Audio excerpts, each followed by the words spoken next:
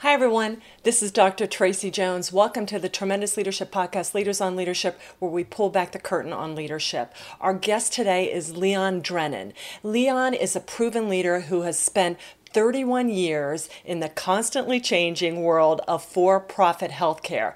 10 years ago, Leon left and founded the Vision Leadership Foundation, where he continues to encourage, coach, and mentor business leaders. You're not going to want to miss this incredible perspective on the price of leadership from Leon, who has extensive experience in the for-profit and the nonprofit world.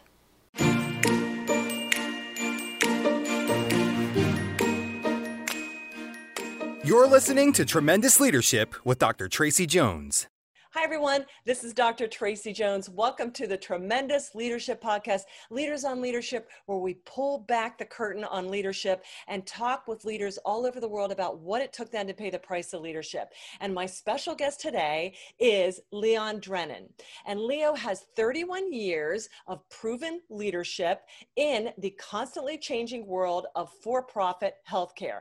And Leon has spent much of his career leading people and designing organizations to create good work for his teams, what every leader should do. So Leon has operated at the senior executive level at HCA, overseeing an array of functions during his tenure. These include physician services, staffing, design, construction, engineering, real estate, corporate services, I love this, revenue integrity, and internal audit. He developed a leadership platform for generations of audit staff inside a highly complex business engine that generated opportunities inside and outside the company for many of their executives. And currently, in addition to Leon's position as founder and vice president of Vision Leadership Foundation, Leon mentors and coaches business leaders and serves on the board of directors at the FCA Venture Capital Partners. And Leon, wow, we are honored to have a leader of your expertise and your grounding here on our podcast today.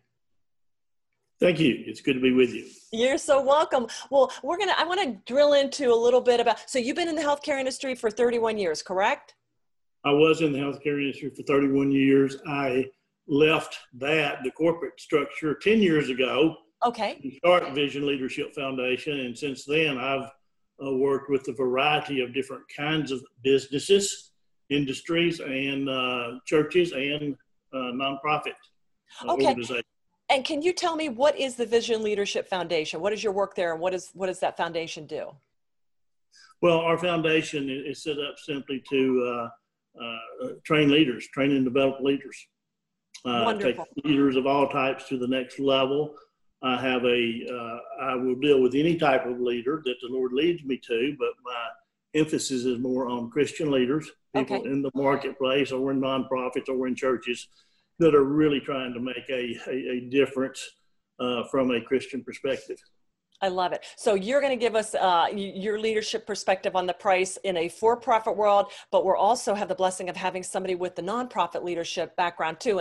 And I'm anticipating there'll be a lot of crossover between the two worlds. Well, there is. In my writings and teachings, an organization is an organization.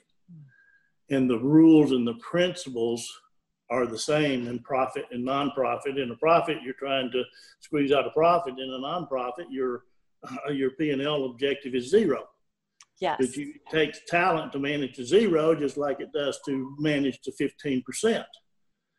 There are some special dynamics in a church that are different, but then a great number of the principles still work the same, even in a church organization.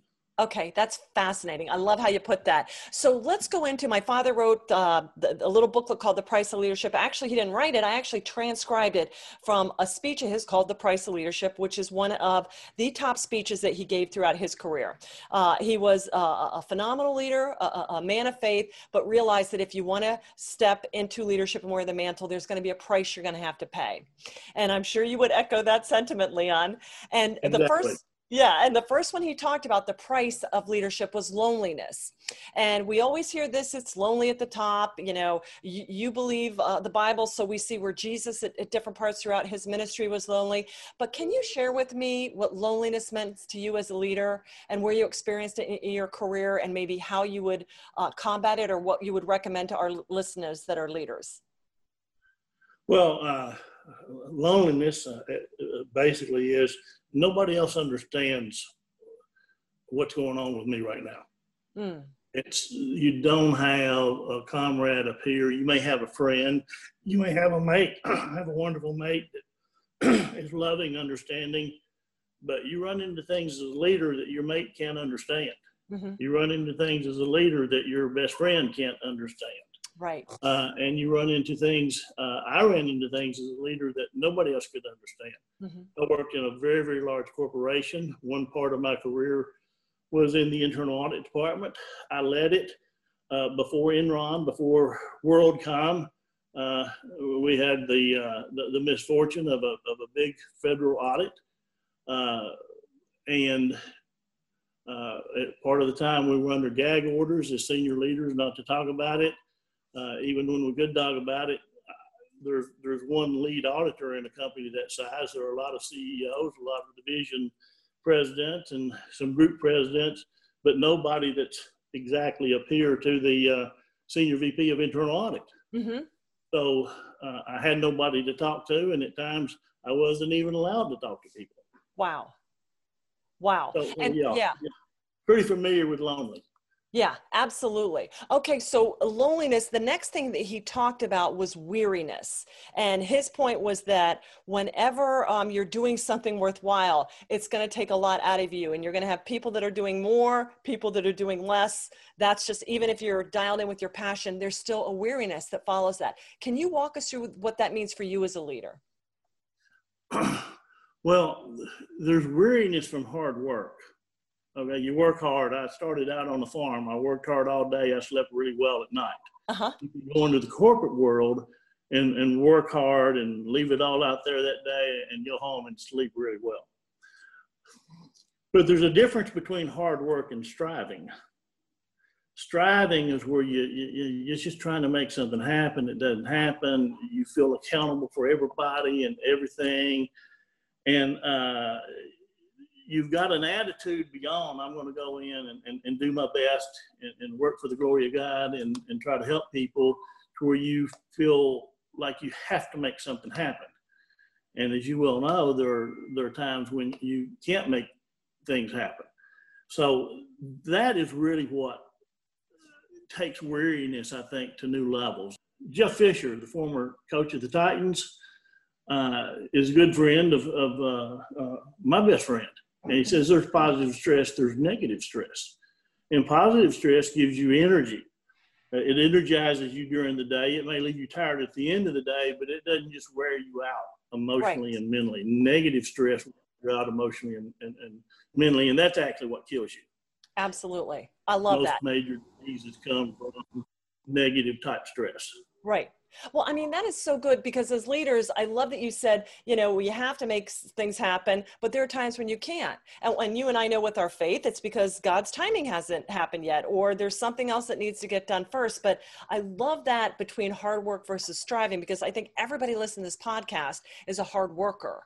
And so I just love the way how you broke down the two different, you know, my dad used to say, you can be miserable, or happy, miserable. Life's tough, but it's how you carry that burden. Right. Well, when I led in the latter part of my career, when I was leading the physician services organization, and that interfaced with everything all across the company, every group, every division, and every hospital, physician services had its thumb in the operations pie.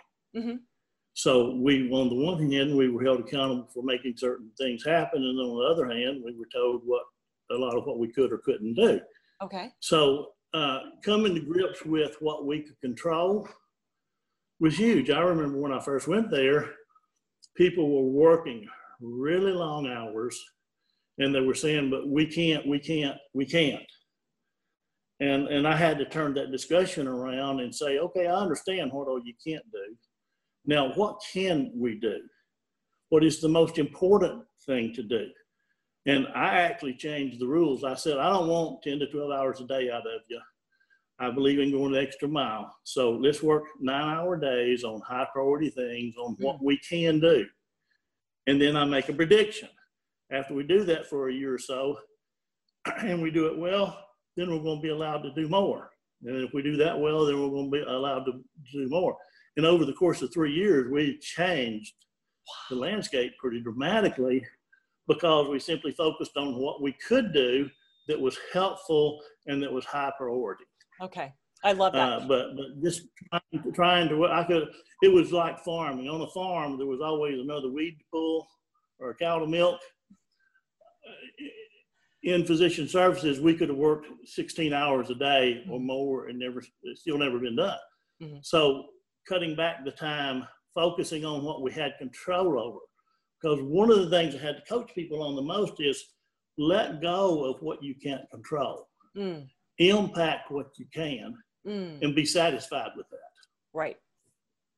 I love that. That is so good for leaders. And that goes right into the next point of abandonment.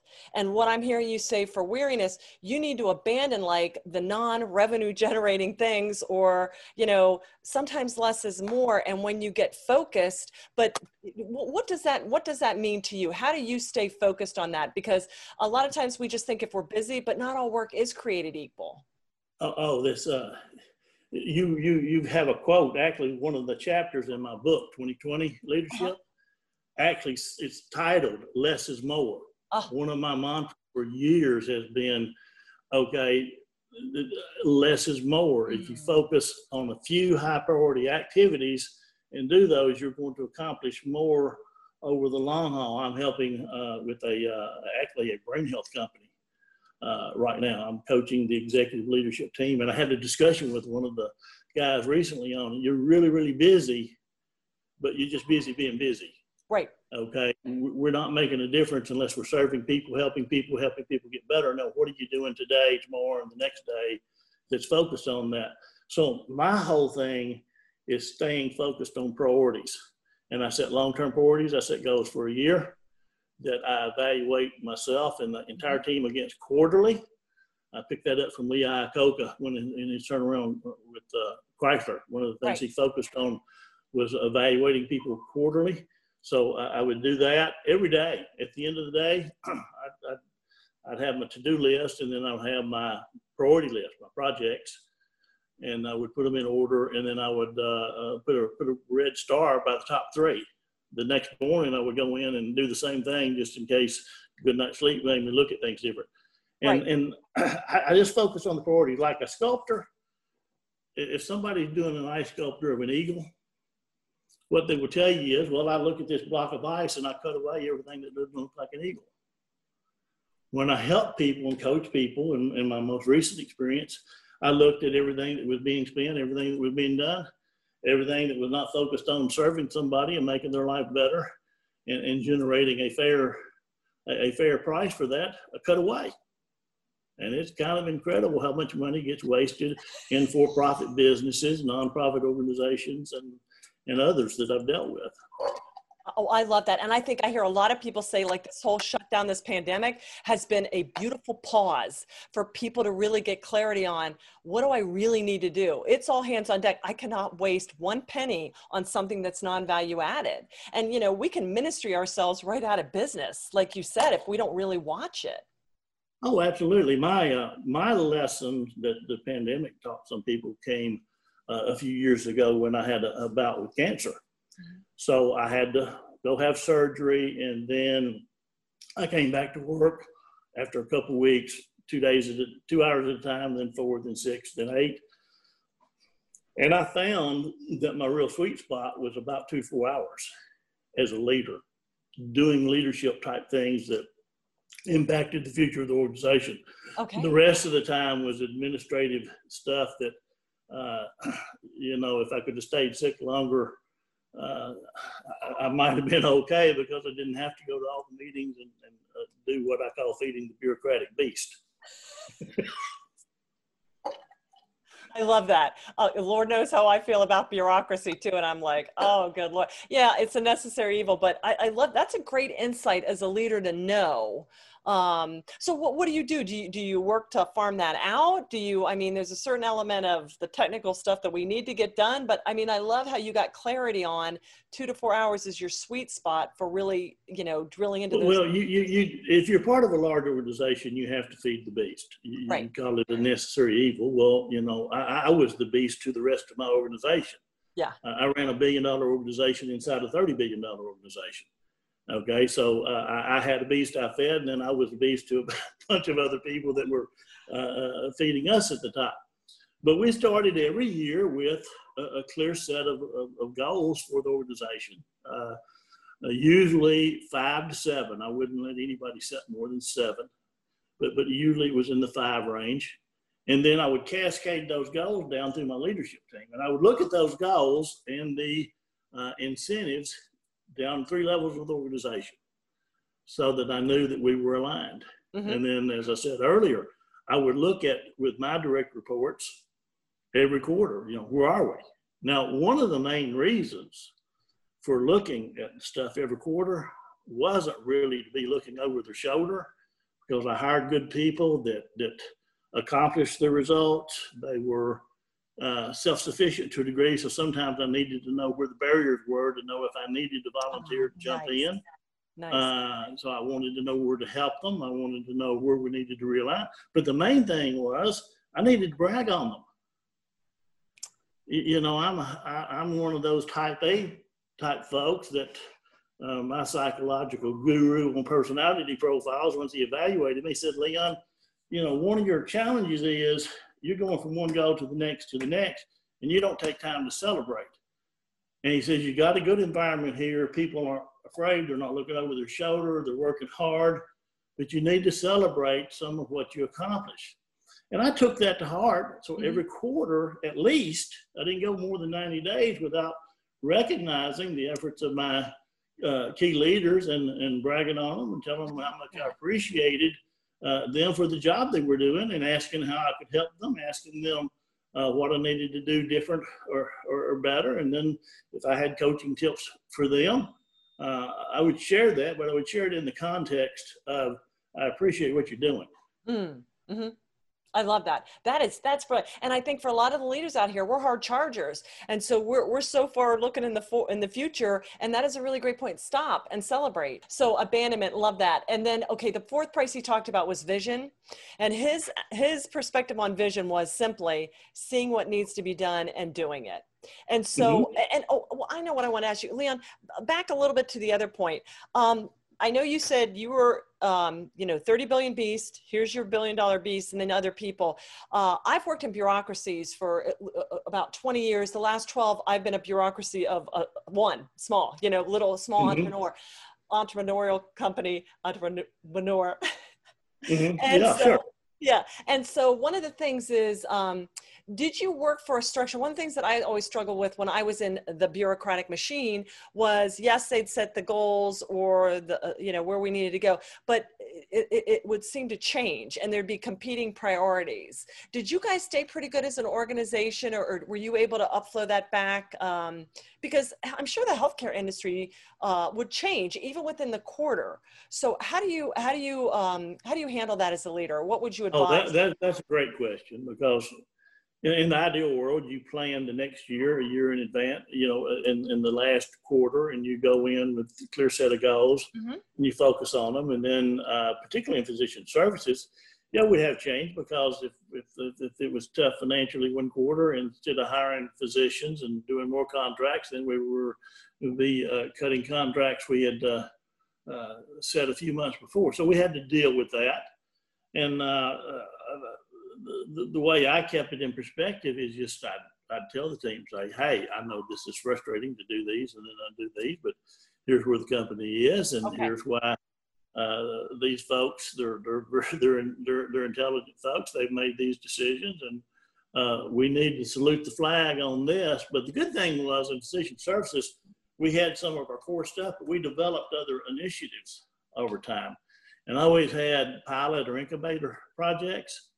So while we would salute the flag on the stuff that impacted the P&L the most, we were always doing something else that was going to add value to the company in the future. Love that. And we had latitude to do that. It wasn't high cost stuff, and it wasn't highly visible until it got highly important.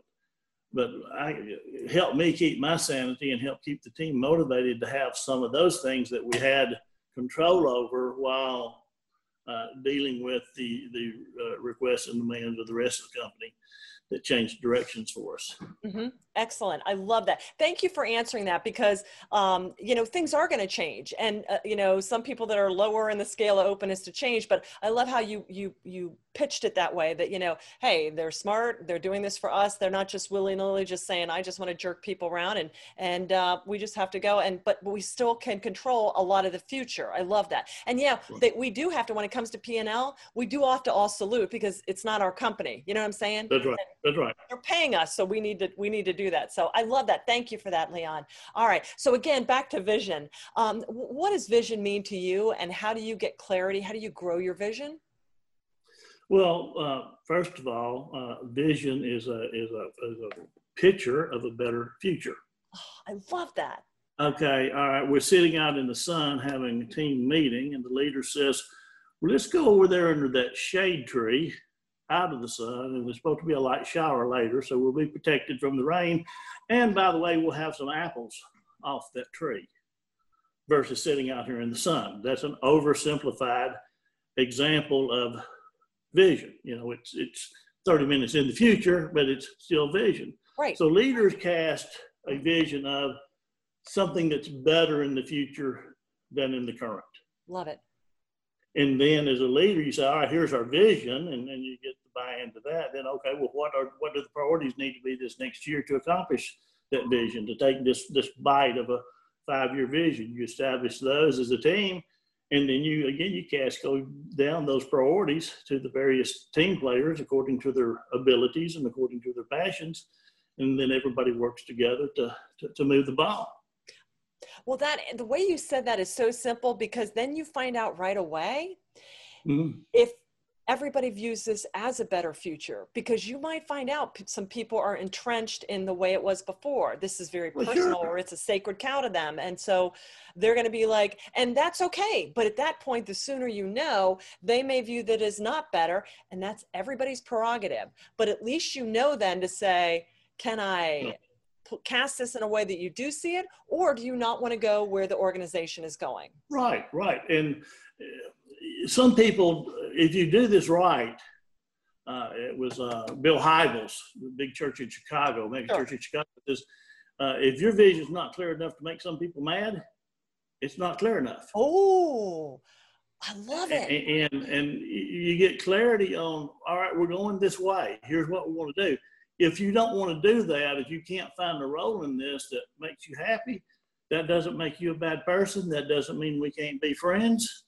Doesn't mean we can't stay in contact. It means that you need to help me and I need to help you land in a spot that lines up with what you really care about.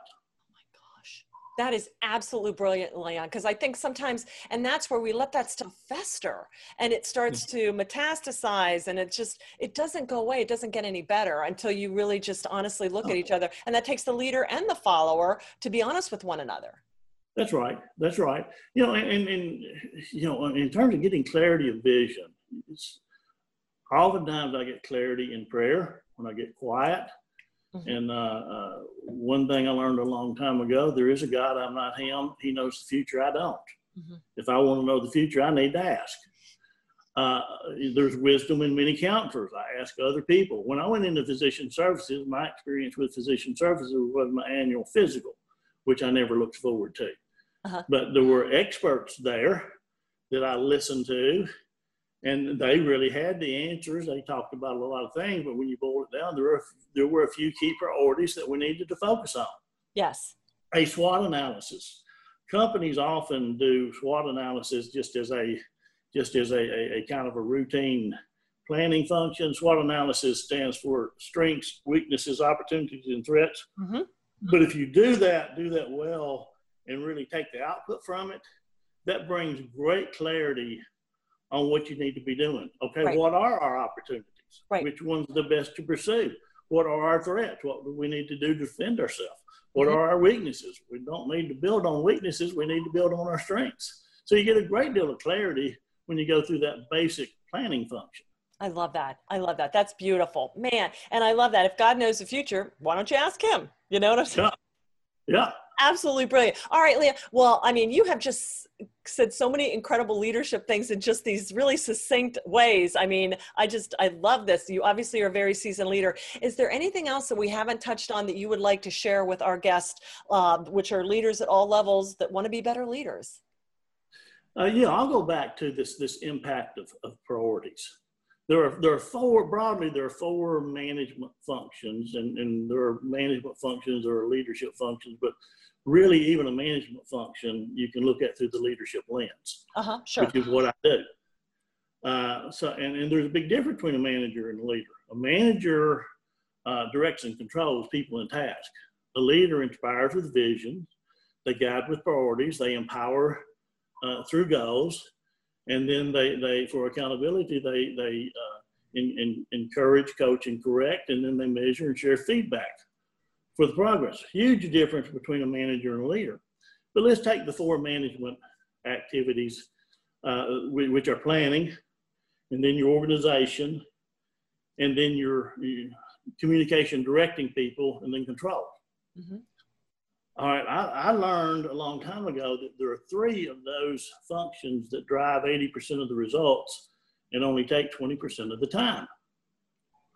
Okay, so the three things that you spend 20, 30% of your time on that drive 80% of the results are your plan, your organization or your people, and then your control system. Mm-hmm. You know, that directing, that communicating and directing, that's only needed a whole lot if you have an untrained or unqualified team. Right. So, and I tell people, I've got a client that I says, you know, you narrow it down to two things. If you let, and I was a consultant for them, but I said, if you let me impact two things in your organization, I'll move to a foreign country and I'll have more influence over it than you will. Mm-hmm. They said, well, how would you do that? I said, well, give me, let me influence the priorities, and let me have the control system, the accountability system, and I'll impact where the organization goes. Mm-hmm. Profound. And a lot of leaders lose sight of that, or just lose that in the fog. But it's that complicated and that simple. Well, and that's what's so beautiful about just coming back to the core truths. And I love that you get back to the processes, the strategy, the construct, the diagnostics. You know, leadership, there's this esoteric kind of, it's more art than science, but it also is a lot of science, you know? And so there's a lot of there's a lot of science. In my first book, Good King, Bad King, I started off with the 5 things that make for a successful organization. Or a successful team, or a successful career for an individual. And the 5 things are purpose. You know, why am I here? Mm-hmm. That speaks to your mission and your vision. Then people, who cares about this mission and vision and who can contribute? And then priorities. Okay, what do we need to do that's really important to achieve the mission and the vision? And then there's power. How do we empower people to help? You know, Moses wasn't a very good leader when he started. Mm-hmm. Because Jethro came along, the father-in-law says, you know, what you're doing is not good. You're going to wear yourself out in other people too. So he basically told Moses how to empower people. So we empower people and then engage all of their creativity and all of their energy. By the way, a person's creativity and energy, a great deal of it is lost when you're managing versus when you're leading. And then the 5th component is progress. How do you set people up to make progress? Well, you got to have a plan. You got to have a change methodology. You've got to document and train, and then you've got to have a control system. You measure, and if you don't measure it, Jack Welch at GE says if you can't measure it, you can't manage it. Mm-hmm. So you get better through measuring and providing feedback and seeing what's working. Mm-hmm. Mm-hmm. Can you unpack one of those statements that really, really struck me? Because I know it, I felt it, but sometimes like you say things in a way and I'm like, yeah, that's exactly what I was experiencing. You said it's so much more draining, and I forget exactly how you said it, managing versus leading, that's when you lose your energy. Can you unpack that and explain that so our leaders out there understand this? Well, managers are trying to get somebody to do something they want done. Mm-hmm. And I talk to managers all the time, how do I get, they start off kind of, how do I get people to do this? And then they wind up, how do I make people do this? And I say, you know, my pastor says, if you ask the wrong question, you're going to get the wrong answer. I said, we're asking all the wrong questions here. If you're having to push, force, coerce, you're managing, you're not leading. Now, a leader, by contrast, is clear about the vision and the priorities. And then they're looking for somebody that has the aptitude, the skill, and the motivation or the passion to do something that contributes to the vision and priorities. And when they empower them through a pre-agreed set of goals, mm-hmm. and then recognize them, hold them to account, but recognize them, brag on them, reward them for achieving those goals.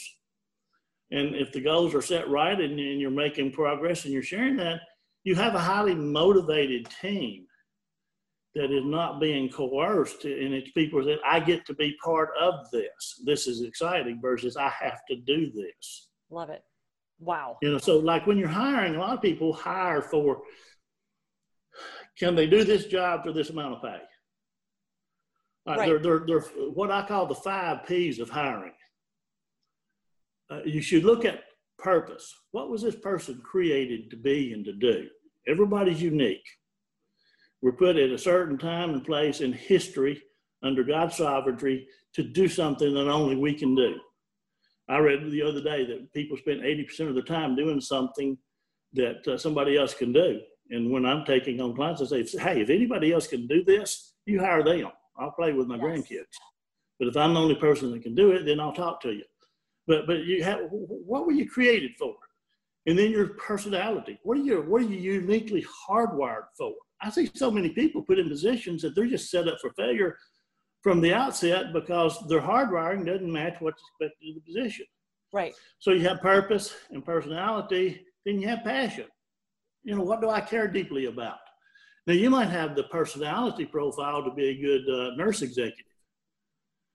But if you're the nurse executive that lost a teenage son to a quality control error in a hospital, you have a different level of passion around your position mm-hmm. than somebody else equally qualified. Mm-hmm. So what is your passion? And then what's your preparation? And we tend to look at college and et cetera. You know, my pastor will tell you his main qualification for being a pastor was not seminary, but working in his family-owned business and learning how to deal with the public. And then the final thing is potential. Can you grow in this position in this organization? Or do you as an individual want growth, or you want something more steady? And right. Does the organization need you to grow in this role?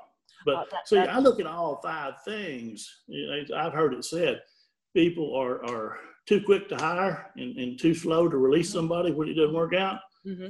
You spend a whole lot of time on the front end getting the right person in the right position. Then you don't spend nearly as much time dealing with folks that don't fit and how to release them and et cetera, et cetera. I love that. And so, Leon, you did me the solid of sending me all your books that you've referenced. So where can our listeners reach out to you, contact you, or pick up this wisdom that you're sharing? Because I'm sure they would love to get the books that you have written and poured more of your wisdom into. Well, all of my books are available on Amazon. Mm-hmm. They're also available through Lifeway, the Christian Resource Center, Lifeway. Uh-huh. They also distribute all my books. That's wonderful. Awesome. And then how do they reach out to you, Leon? What's the best way to get in contact with you? Well, they can contact me through LinkedIn. Awesome. They can contact me through the foundation, vision-leadership.com. Okay. Or they can call me at 615-260-5685. Thank you, Leon. Awesome. Now, if they call me, and I don't answer the phone, which I don't tend to answer the phone if I don't recognize the number, they should leave a message and say, I'm so-and-so, and I'm calling about Vision Leadership Foundation. I want to talk to you about this. And if I get that message, then I will call them back, usually same day. Yep. If I get a call and no message or I can't identify the person, then I don't even pick it up typically. Right. I totally understand. Well, Leon, I can't thank you enough for what you shared with our leaders on leadership. I thank you for your insights, the fact that you've written books to continue to share your insight and on all the things, because you've got decades of experience. And I appreciate your heart for leadership and what you've taught me and all the leaders listening. Thank you so much. You're welcome. All right. Yeah, awesome, Leon. And for our listeners, please be sure subscribe to the Tremendous Leadership channel and reach out to Leon. Pick up his book. And if you get his book, leave him a rating on Amazon, because that will show everybody else how tremendous it is. And to all our leaders out there, I want to thank you so much for listening. Leave us the honor of a 5-star rating wherever you listen to the Tremendous Leadership podcast. Thank you so much for listening, and have a tremendous day. Thank you for listening to Tremendous Leadership with Dr. Tracy Jones. Find out more about Dr. Jones at www.tremendousleadership.com. If you've been ignited by something you heard in this episode, let us know by leaving a review for Tremendous Leadership wherever you listen to podcasts, or by sending us a message through www.tremendousleadership.com.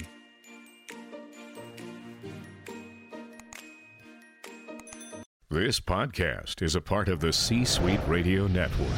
For more top business podcasts, visit c-suiteradio.com.